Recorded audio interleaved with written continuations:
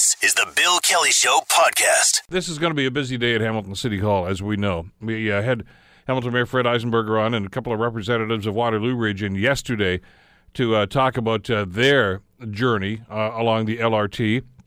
And they're a lot further down, obviously. They're about 1 year away from actually having the trains running in KW.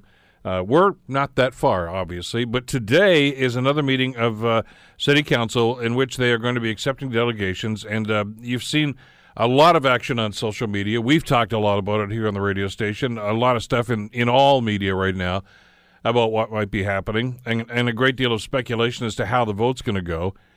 My opinion, I don't think they're even going to vote today.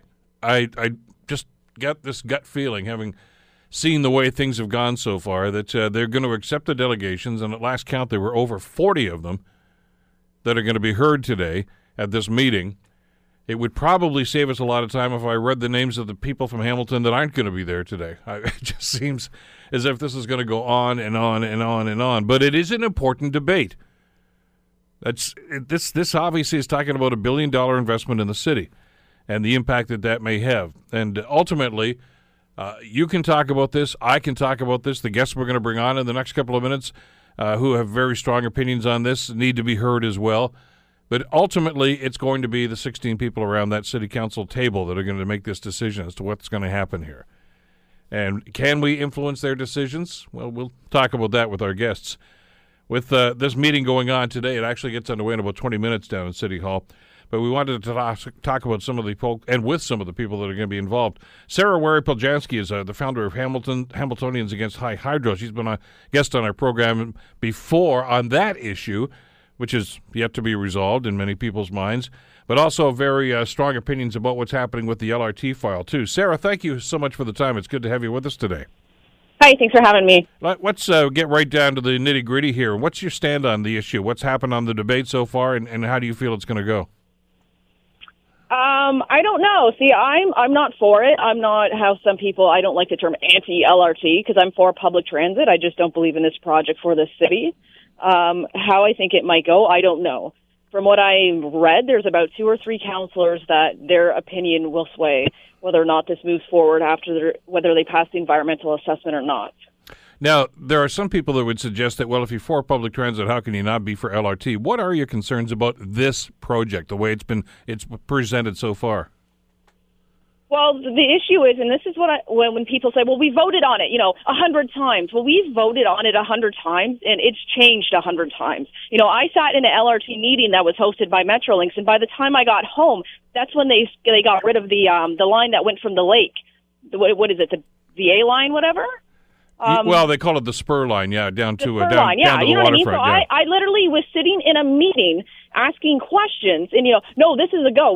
This money is there, yada yada. By the time I got home, the CBC had announced, that thing was canceled. It was supposed to go to the mall. That's been canceled. So all of these votes that everyone says, we voted on it. Yeah, but it's changed. If I go into an agreement to purchase a home, and every time I meet my builder, they say, you know what? We're going to go, instead of 2 bathrooms, you're going to get 1. Okay, well, I'm going to have to reconsider. Do I want this house? Next time. Well, instead of your living room being, 20 by 30, it's now 12 by 10.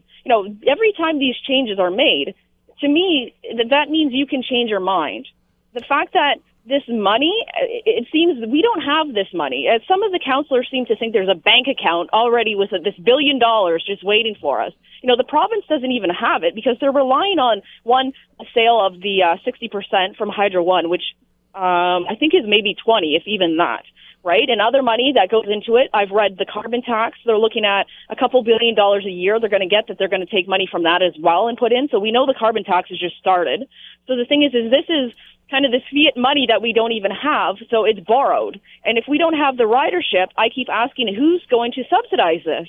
Is it going to be subsidized through my property taxes? Is it going to cost more to ride the bus? If it's going to cost more, and we're saying this bus is for students, marginalized residents that have, a low income and things such as this, how is this helping them? To me, it's an aesthetic thing. Instead of riding the bus, they want a train because it sounds good, right? It's a status thing. It's no longer about public transit. For some people, it's a prestige. It's, you know what I mean? Oh, we've got this LRT. But yeah, we've got this LRT, but now if people can't afford to ride it, if property taxes are going up, you're hurting the city economically because we now have to take money that we could be using in other areas to fund this train. So Well, that's a concern to me. But the reality is every municipality has to subsidize public transit. Public transit doesn't pay for itself in Hamilton or Toronto or Ottawa or any other city for that matter. Well, no, I already know. Like, I've pulled out mine. I pay about $300 a year on a transit levy. But my issue is how much is this going to go up to if we need to increase it? And not only that is how much of the money from that, because we know too, like with the Presto system that's run by Metrolinx, every year they're going to start taking more money off of that. So it comes down to two, is how much money is going to be going into this train and is going to be reallocated to the provincial government and not our own transit through the municipality. There's all of these questions that you always get a different answer to, and then it's switched, and it's like, well, we can make a deal about it. Well, no. Before I see the councillors put their name, on that dotted line, I want these answers, because ultimately, even though, the province is paying for it, no, the taxpayer is paying for it. Just like the argument, well, would you rather that money go to, this city? Well, it doesn't matter. If they can use it and they have the ridership, I would rather a city who's going to be able, and it's going to be a viable option for them, to have it. But if it's not going to be one for us and it's going to cause an economic problem, I will pass, right? Like, I live by my means. And if we don't have the means and the ridership for this, whoever else wants it, go ahead and take it. Because if you can afford it and you have the ridership and it's going to help your city, you know what, then it's for you. But I don't see it being something Hamilton needs right at this second, especially when we have areas that are underserved. And we have, where if you go to the outskirts of the city on a bus, we're paying for people to be taxied to their next destination because the bus ends at a certain point, right? So it's like, why aren't we moving those people around, in other areas? If the bus is working fine, people are getting on the bus, going down King, there's no issue from my understanding. Why aren't we moving other people and people to get them out of their cars? I'm not going to stop driving my car because an LRT's been put in down on King Street. One of the points, and I'm sure you've heard these in the discussion that's gone on so far, Sarah, and I'm sure if you're going to be down at City Hall, you're going to hear it 1,000 times again this morning and through this afternoon and probably into this evening, is that, listen, you talked about moving people. And the advocates for LRT will tell you that's only part of what this is all about. The other part is economic growth and economic stimulus. Do you buy into that? Okay, so economic stimulus. Let's talk about economics right now. My kids will not be able to purchase a home in the city of Hamilton. I purchased my house in 2007 for $210,000. My neighbor's house just sold for $570,000. Okay?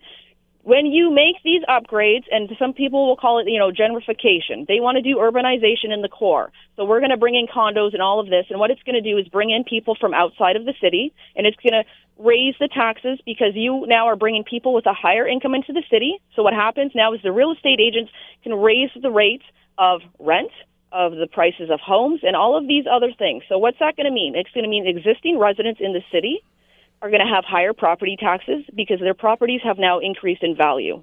And if I'm not selling my home, all that means to me is my property taxes are higher, okay? If I want to move, I cannot move because the prices of houses have already doubled. And if you keep increasing the prices because you're bringing in people with a higher income and you can make more money off of them, it makes it harder for people who aren't getting a raise, who are on a fixed income, especially renters. Because this is the thing I love to hear is, well, renters pay the most property taxes because it's fixed into their rental prices, right? Yeah. Well, then how is this helping renters? Because what we're seeing now is people can't buy homes. Like, if you're starting a family, it's hard for you to buy a home because of the costs. So what that means is more people are looking to rent. So that means that people can put up the price of rent because they know people with a higher income are looking to rent, which means people with a lower income are going to have a hard time renting. So we need more subsidized housing, which means we need to pay more property taxes to subsidize this. So all this becomes is a vicious circle of having to subsidize things because the city wants to, we want to make the city better. We want to expand the core, put all these things in, make it vibrant, yada, yada, yada. But in the long run, what's this going to do to existing residents? And I think this is why you're seeing when people say, oh, it's the seniors. They want to move on to the times. It's because they probably know. They probably know what happens because they've had experience in life and seen how turnarounds happen and things like this, right? They've seen that. We had a streetcar and they ripped it out. Why are we paying? Why did we pay to put one in, take it out, and now we want to put another one in? So these are the things when people start saying, oh, these old people are stopping my future. Well, no, it's because they've seen this thing. They understand what's happening. If you actually read some of these policies of where this LRT is coming from, it was Move Ontario 2020, and then now it's turned into Moving Ontario Forward, and then how it ties into the how the Golden Horseshoe, how they've restricted development. This whole system is set up to fail because all it's going to do is increase the cost of living, increase property taxes. The transit system will have to go up in price to fund it if people don't ride it, right? So it's all of these issues. You can't look and just single things out. But if that's your point, Sarah, are you suggesting then that we maintain the status quo and we don't seek economic growth, economic development? We don't try to bring new money and new businesses? No, we need to do that. But what we need to do, if I was looking to bring in businesses, I would go down, and this is in my speech, I would go back down to the Bayfront and I would put more industry in. We need jobs that the citizens of Hamilton can get. If you're telling me we're going to bring in more health care, more this, that's just going to bring people from the outskirts in Toronto in, you know what I mean? How is that helping our citizens? How many steelworkers do we have that either have forced to been retired or aren't working in tradespeople, right? And I love when they say, oh, this will help the trades. This will help the trades, for a year or two while it's being constructed?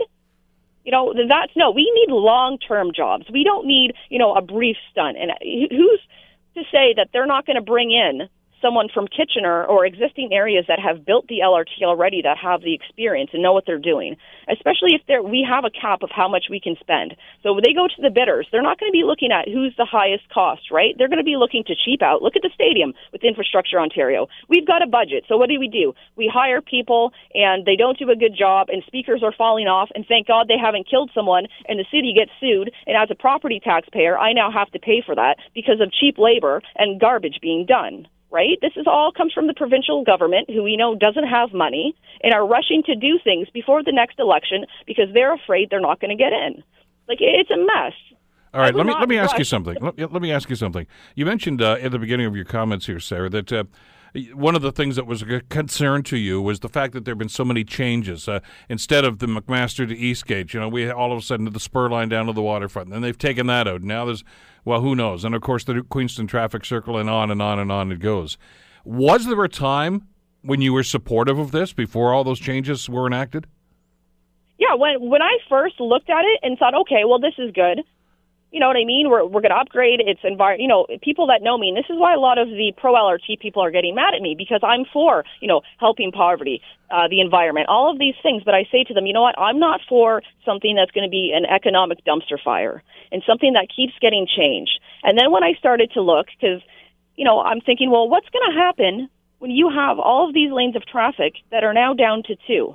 And it's only down to 1 heading north from the east end of the city, because you're not going to get all of those people out of their car. They're not just going to say, oh, well, I'll take the LRT. I've been down to the actual GO station to talk to people who are involved in this. It's not that I've just read stuff and made up my mind and I'm biased. I've actually went to meetings and sat with some of these people from Metrolinx, from the city, and talked to them.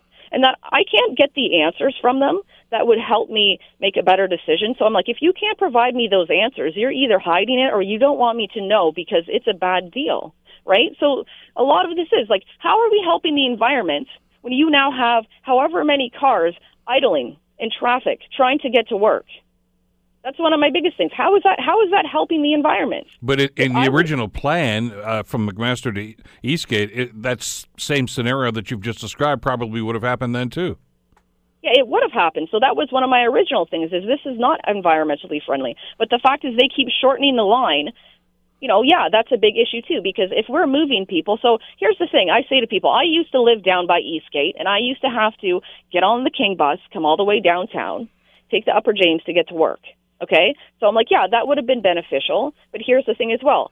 It used to be called rapid transit, right? But then they started to add stops. And they're like, oh, well, it's not going to be that rapid. And then on top of it, oh, it's better for people because the bus is lower. So if you have a disability, you can get on. Well, that's great. But guess what? The bus stops are further apart. So if I have a disability, I might be able to get on easier. But I have now a further distance to walk when I get off if my destination is not right at that stop. I got about a minute left here. What do you want to see council do ultimately here? You got 60 seconds.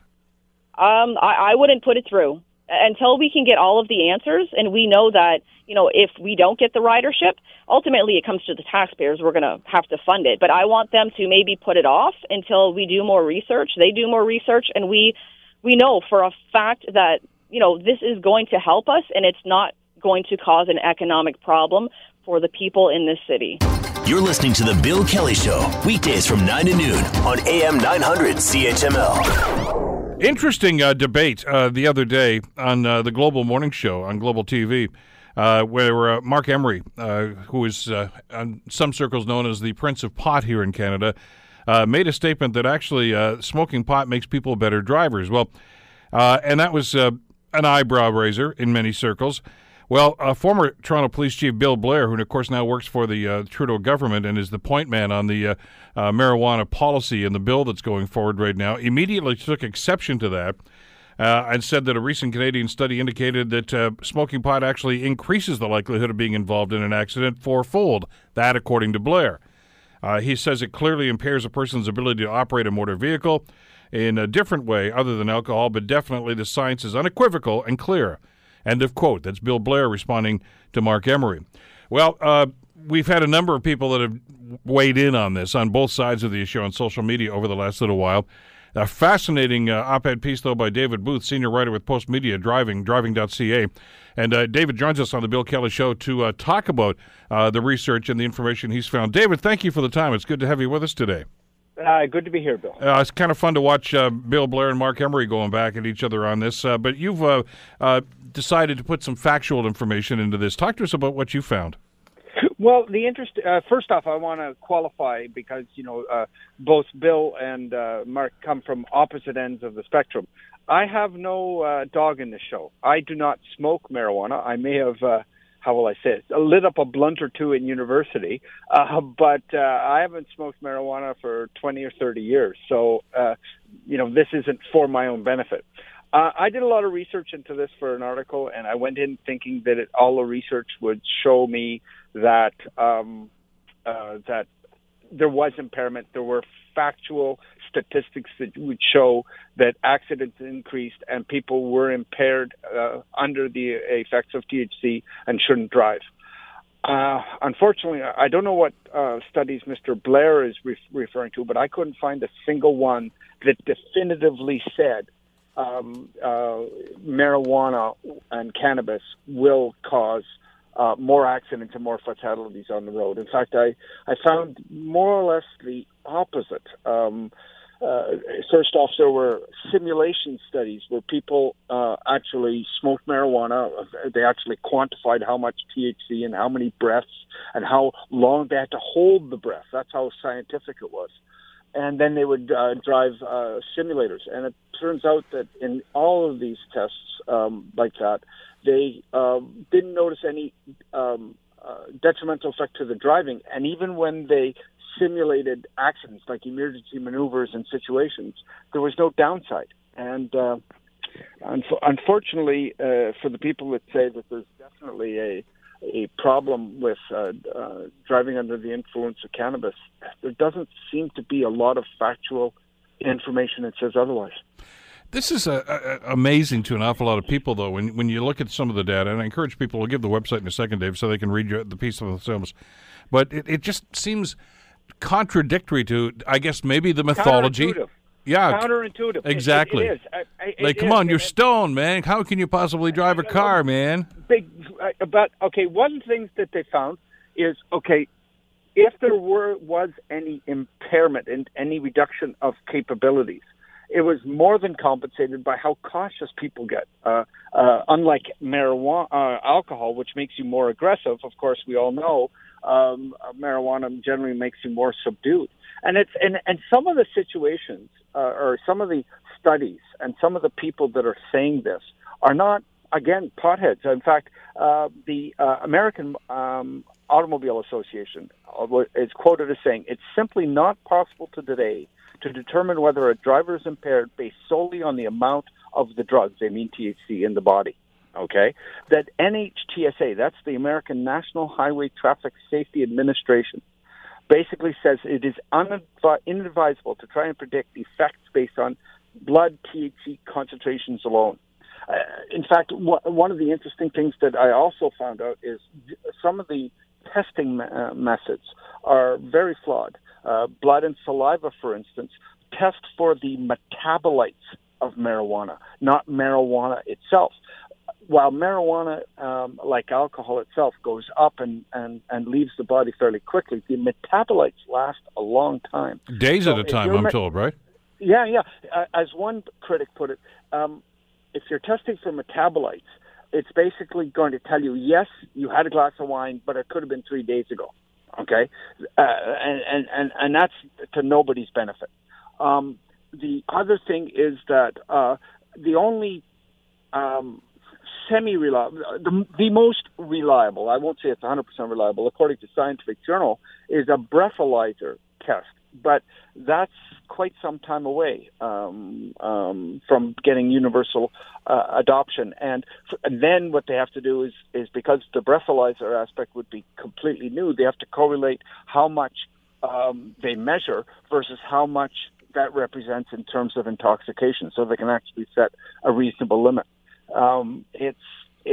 It's quite interesting. In fact, speaking of Mr. Blair back again on his contention, the only study that I found that even remotely, and it turned out to be erroneous, but even remotely said there was more accidents with marijuana was in Washington, and they noticed after they legalized it statewide that there were more people after the fact with cannabis in the system that were in accidents and on fatal accidents with THC in their bloodstream.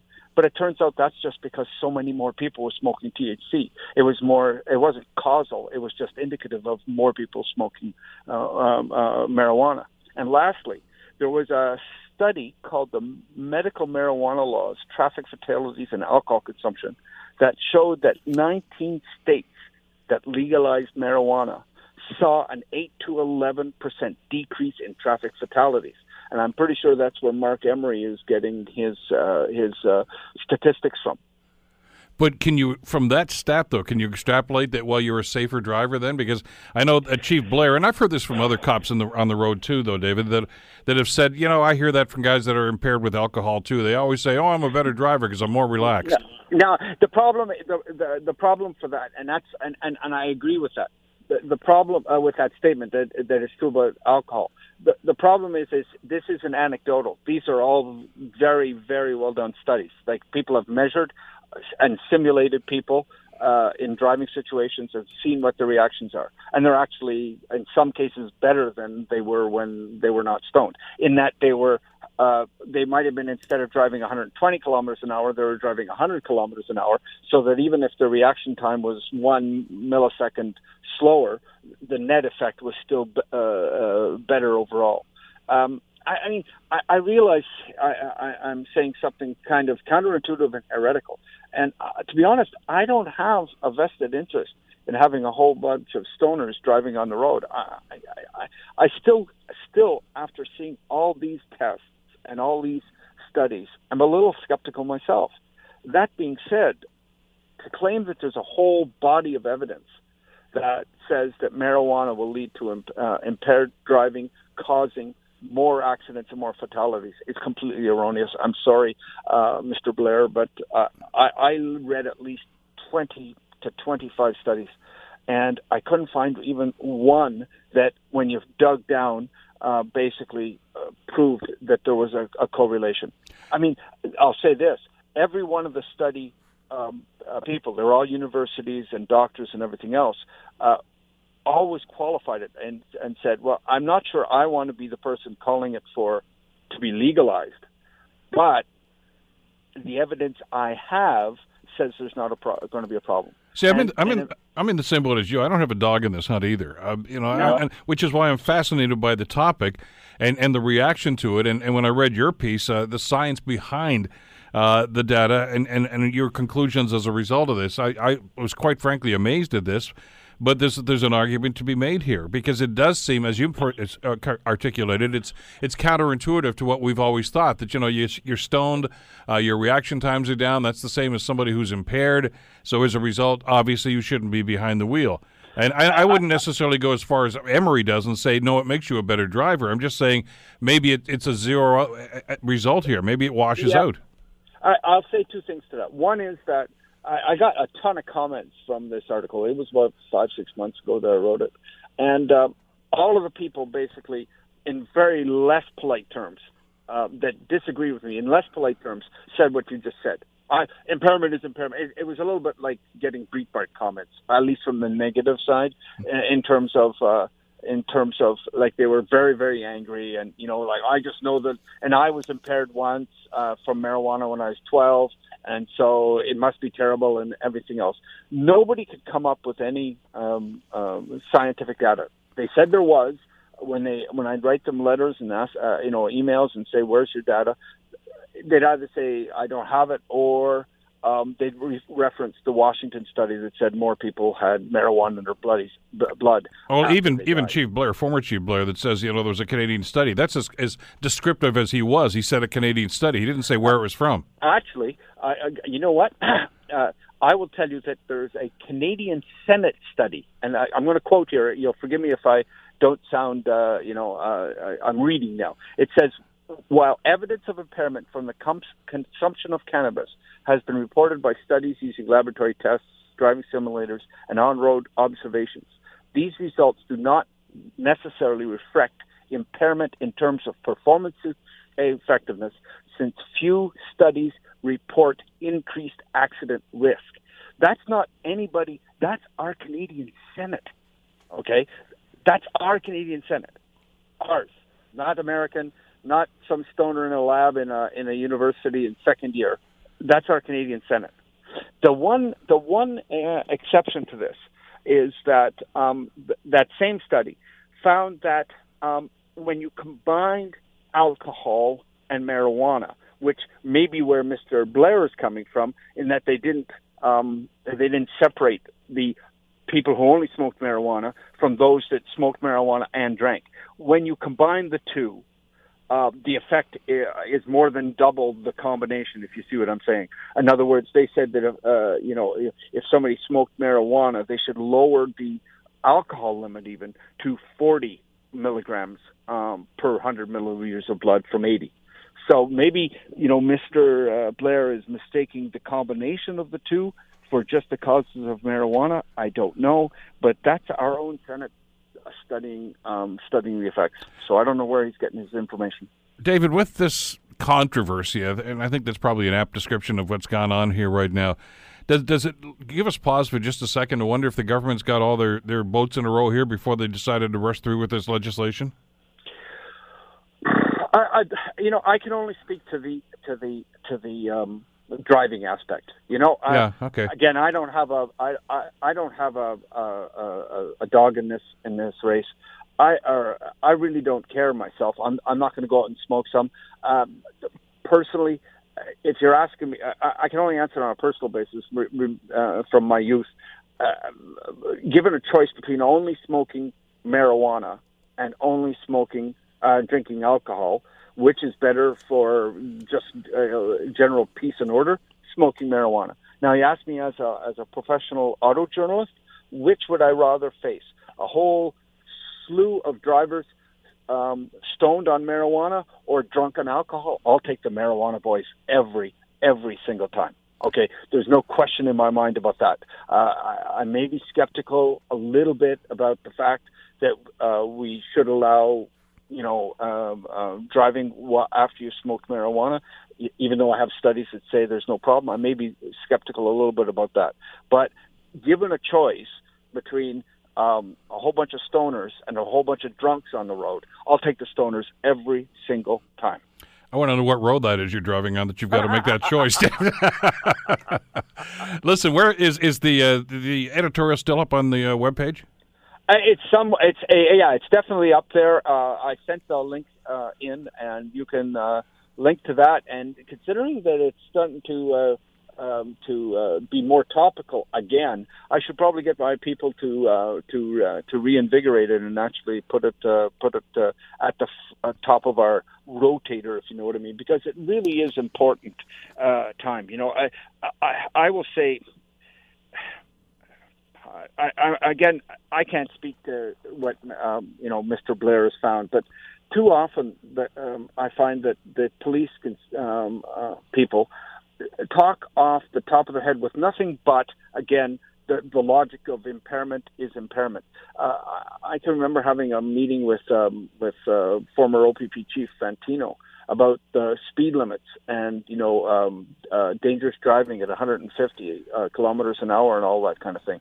And neither had he read all the studies about speeding, obviously from places like Europe, and how it correlated to actual safety in accidents. He didn't want to know. I mean, I had a long meeting and chat about him, and he literally, when I asked him about the studies, didn't know about them. And then when I offered to give them to him and educate him, he didn't want them. He did. It smacks to me at least of a moralistic aspect. Yeah, and that's rather than scientific. And again, I want to say it. I don't smoke pot, and I won't say I'm certainly not for driving with marijuana, but to ban such a thing based on your own personal moralistic concepts of what should and shouldn't be done, it doesn't outweigh the scientific evidence, I think.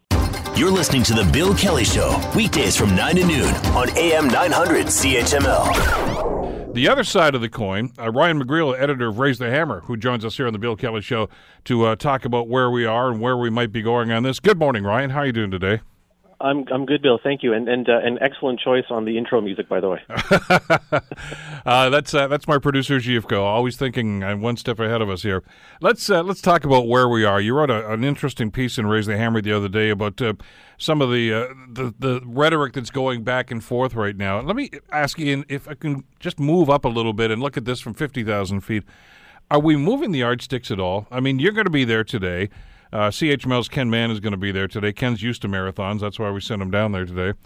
But are we going to hear anything that we haven't heard before? Is anybody going to change their minds on this issue? Do you mean around the council table? Yeah. I hope a few councillors will make up their minds. Because this is a project that has had unanimous or near unanimous support consistently over and over again since 2007, 2008. Suddenly, when success is actually in our grasp, we're getting a lot of the kinds of misgivings and second thoughts and cold feet and anxieties that any big important decision is going to generate. And this is no different. I mean, it's not bizarre that people are suddenly scared and nervous about making a big decision. The important thing for council is to take a deep breath, remember why they've been voting for it all along, remember the arguments in favor of it haven't changed, and the arguments against it, no new arguments or new evidence has come up to undermine or undercut any of the reasons they've been supporting it all along. There are a few questions that still need to be answered, but the way you answer those questions is by going through the process that council is being asked to go through. It's absurd to say, well, we can't vote to move this forward because we don't know the answer to the next step, when you can't get that answer until you get to the next step. Well, and let's talk about the logistics of that for just a second, because one of the consistent things, and Sarah, who was on just before you on the program this morning, reiterated this about, and we just got a tweet from Manny about this too, saying, well, what about operating costs? My understanding, and I'm not in the construction business, but I spent a little bit of time in politics, 9 years on city council, is you can't estimate what the operating costs are going to be until you put this out to tender, and you can't put it out to tender until you get the environmental assessment done. You're absolutely right, Bill. And so we can't get an exact number for what the operating costs are going to be, but we can get a pretty good idea for the range of costs that we're going to be dealing with. And one of the ways we can do that is we can look at similar LRT systems that have recently been signed that have a similar kind of operating cost structure that Hamilton's going to have. The most obvious example, of course, literally half an hour up the road is Waterloo. They've got a 19-kilometer LRT line. Their operating and maintenance costs are going to be $8.5 million a year. So if we scale from that to our 11-kilometer LRT line, you're looking at around somewhere in the area of around $5 million a year to operate that. Now, we're right now paying $5.5 million a year to operate the B-Line Express bus, which the LRT is going to replace. So on a base level, we're looking at an operating cost for LRT that's going to be basically the same, possibly cheaper than what we're paying right now for the main bus line that it's going to replace. Now, Paul Johnson, the LRT director, has said there will be some other operating costs involved, again, some special maintenance costs along the corridor that will change a little bit because of the LRT. But that's the order of magnitude we're looking at. We're looking at something that's going to be roughly in the ballpark of what we're already paying. and it's going to be a system that's going to generate a lot more riders and a lot more revenue. I had on the program yesterday, the regional chair, of course, from Waterloo, Ken Sealing, was here, and along with Tom Galloway, one of the councillors who has been riding herd on the LRT file up in Waterloo region. And they basically said what you've just said, and they gave us a hard and fast number about what their operating costs were. But we have to, again, remind our listeners that they're already near the end of their process. But they didn't know that until they went out to tender. And, of course, then they could sit down and crunch some numbers. Why aren't those numbers resonating? Why do people still say, well, that's not good enough for me? That's a really good question. I wish I had a better answer for you. I think part of it is that you have people who are opposed to this project who are basically latching on to every single uncertainty and kind of squeezing it for all of its worth. It's fear-mongering, right? So they're trying to make people scared about that unknown, and so you kind of maximize the fear factor.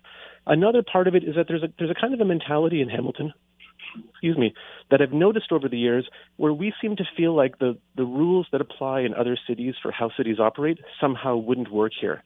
You know, you heard about it with the Cannon Cycle Track. Well, people won't actually use it. Well, in fact, they are using it. A staff report just came out finding that ridership has increased dramatically, and it came in, $300,000 under budget.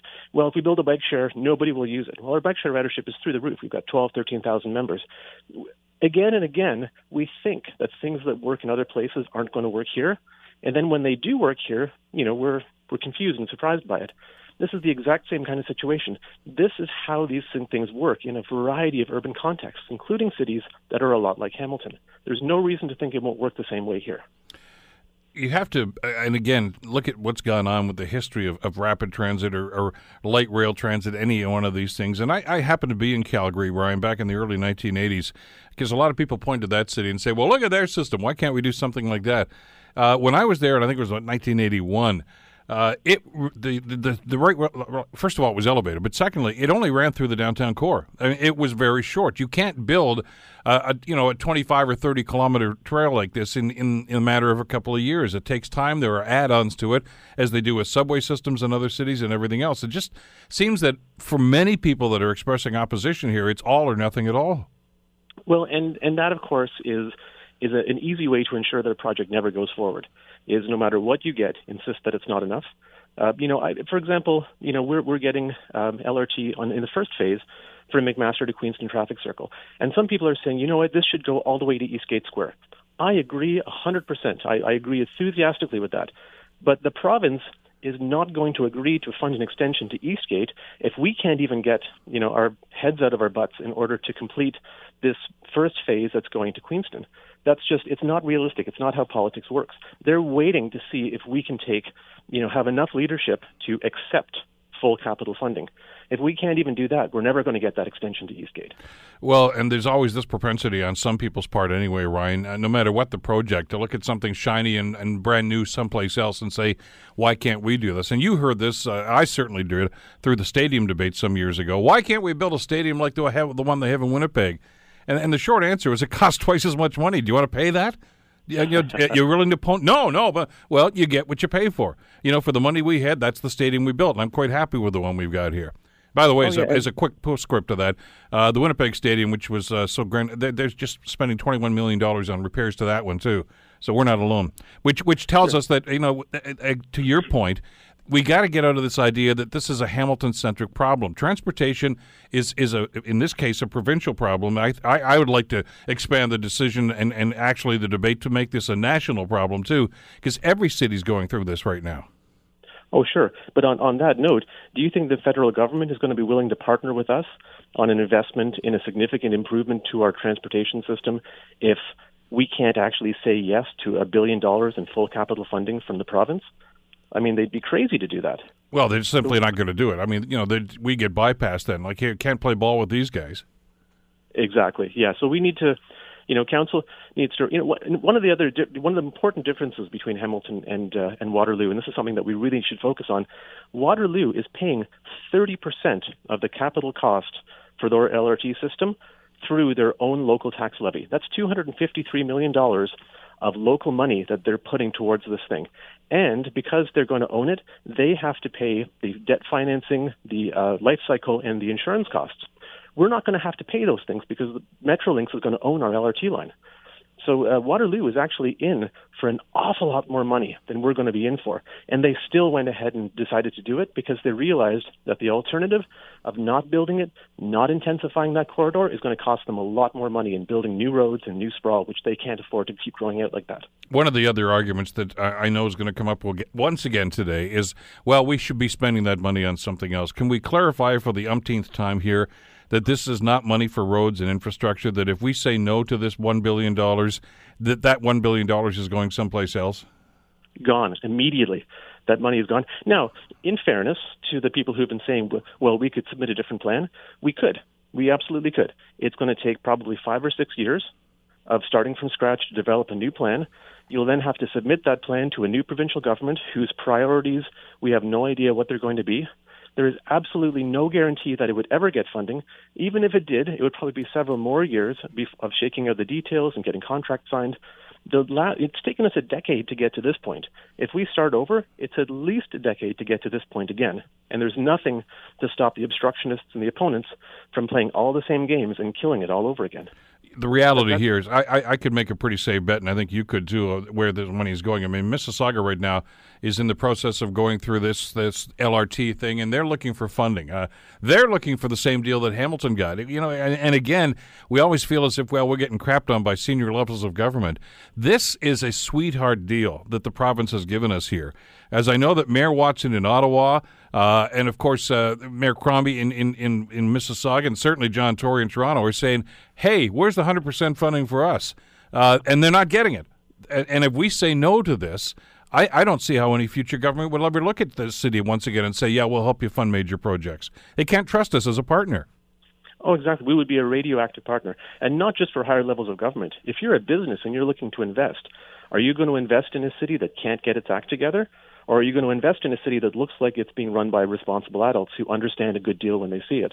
Large corporations that are going to be generating jobs, doing investment in building new facilities, they're going to be running away from Hamilton if they see us fumble the ball and basically not even fumble the ball. I mean, we're already standing at the finish line. All we have to do is just set it down. If we throw the ball backwards over our shoulders, I mean, that's going to scare off the private sector as well in a big way. To that point, one of the other elements that you have been talking about, Keenan Loomis has been talking about, Mayor Eisenberger has been talking about, and Councillor Ferguson, my councillor up in Ancaster, who's an advocate for the LRT program, is the economic development aspect. And it is usually dismissed out of hand by the opponents of the project who simply say that's not going to happen. Now, I'm not looking at this with rose-colored glasses, Ryan. I don't think that there's going to be massive economic upburst all the way along the line. I just don't think that's going to happen. But I think there's significant possibilities for a lot of it in key areas, yet that doesn't seem to be part of the debate. They don't seem to want to talk about that. No, and again, it's sort of, if we don't know what the cost is going to be, we assume it'll be as high as possible. If we don't exactly know what the benefit's going to be, we assume it'll be as low as possible. There'll be no benefit, right? I mean, the developers are already saying loud and clear, publicly in Hamilton, if it wasn't for the LRT, this project wasn't going to go ahead. I mean, we're hearing that right now for projects that are already on the go. You go to Waterloo, and it's well over $1 billion of new development that's happened right along the LRT corridor. These are projects that were not going ahead. And if you look back at 5 years before the LRT project started, the development rate was much lower. I mean, this is, no one can say there's going to be precisely this much new development, but we know it's going to be big. I mean, it's going to take time, and it'll start in the downtown core, and it'll gradually move farther east and west. But we're looking at tens, hundreds of millions of dollars in new tax assessment over the next 25 years that we're going to say we're going to walk away from. We're going to leave on the table if we turn this down. Which I think underscores the point that you've been talking about, and Keenan Loomis and others. What's the cost of not doing this? Instead of focusing and saying, well, we don't know every penny of the cost of maintaining this project or the upkeep on this project. What's the cost if we don't do this? What kind of damage does this do to our economic future that has been actually on pretty much of an upswing over the last 8 or 10 years? It has been, but one of the problems is that structurally the city still doesn't have its finances in order. Every year we have close to $200 million in necessary infrastructure replacement, which we defer because we can't afford to do it. And a big part of that is the way the city has been developing for the past 50 years. It's all been very low density, low intensity, high infrastructural intensity, right? So we're building lots of roads. We're laying miles and miles of water and sewer lines that we have to maintain. We're having to provide police and fire service and waste collection and all of these services in a very spread out geographic area. It turns out that it's unaffordable to keep doing that. The only way we can continue to pay for the infrastructure that we have is if we start making much more effective use of infrastructure through the downtown corridor, start increasing the density, increasing the tax assessment, and that will help to pay for the whole city. Let me ask you something about strategy here. And I know you've written extensively about this for almost 10 years now. That this project has been talked about, written about, vocalized and dragged through the mud and elevated to the highest heights. I mean, we've gone through just about every machination you could possibly be here. But for those who support the project and continue to support the project, have they done a good enough job of selling this to the public, or did they just naturally assume that this was such a great idea that the public would gravitate toward it? It's a tough question. It's a fair question.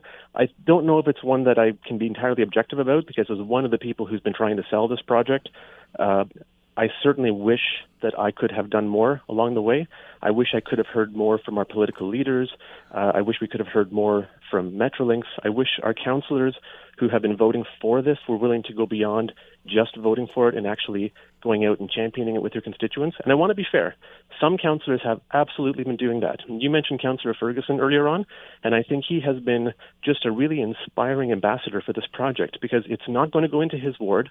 He doesn't directly personally benefit from it in any way, but he sees the big picture and he recognizes the way that that's going to benefit his constituents. And he's been promoting and selling it on that basis, and he's not paying a political price for supporting it. And he's been an amazing champion, but we need more champions like that around the council table. Well, we need more champions in the community as well. He was one of the early people that jumped on board on this, because he's one of the people that took the road trips. I've always advocated that councillors get out of their shell every now and then and go and see how things are going. Don't just read about it. I mean, the Internet's a wonderful thing, but there are so many councillors here who just don't partake in any of those planning conferences or any of these other things that have gone on. And as a result, they're very insular when it comes to these things. So they look at these things in the abstract. But Councillor Ferguson and Councillor Powers, Russ Powers from Dundas at the time, and a couple of others actually made those road trips to all these other cities that we've talked about. And it wasn't just, won't be neat if this. They saw that in application. They've seen what it does. They've seen the economic development to this. And I think that changes people's opinions. Absolutely it does, yeah. And and we have a wonderful example. We just have to drive to Waterloo and see what is happening there. Look at all the new developments. Look at the new, the tower cranes going up. Look at the applications coming through the pipeline. For that matter, right here in Hamilton, we're hearing from the planning department that there are applications coming through the pipeline right now that are citing LRT as one of the clinching factors. The evidence is there if you're willing to have an open mind about it. And we really need our councillors just to have a little bit of courage and a little bit of a belief in the possibility of this thing in order to move it forward. We're never going to have all of the answers for a project this big until it's done. But we have enough information that we know that the risk of turning it down is much higher than the risk of saying yes. What do you expect is going to happen today? My gut is that they are not even going to vote on this thing. They're probably going to kick it down the road. But time's running out. I mean, we're hearing from staff that this pretty much has to be decided. I'm talking about the environmental assessment aspect, sometime before the end of the month.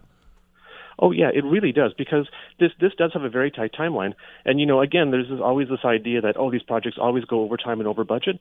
Well, this project is on time and on budget. And if that comes into jeopardy, it's going to be because of political interference, not because of bureaucratic ineptitude. And so this is their moment. This is their moment to define their legacy for their entire political careers. Did they have the courage to do the right thing and move this project forward? Or did they panic and cower and back away and allow this opportunity to fall apart? I don't know how it's going to go. I'm as excited to find out as you are. The Bill Kelly Show, weekdays from 9 to noon on AM 900 CHML.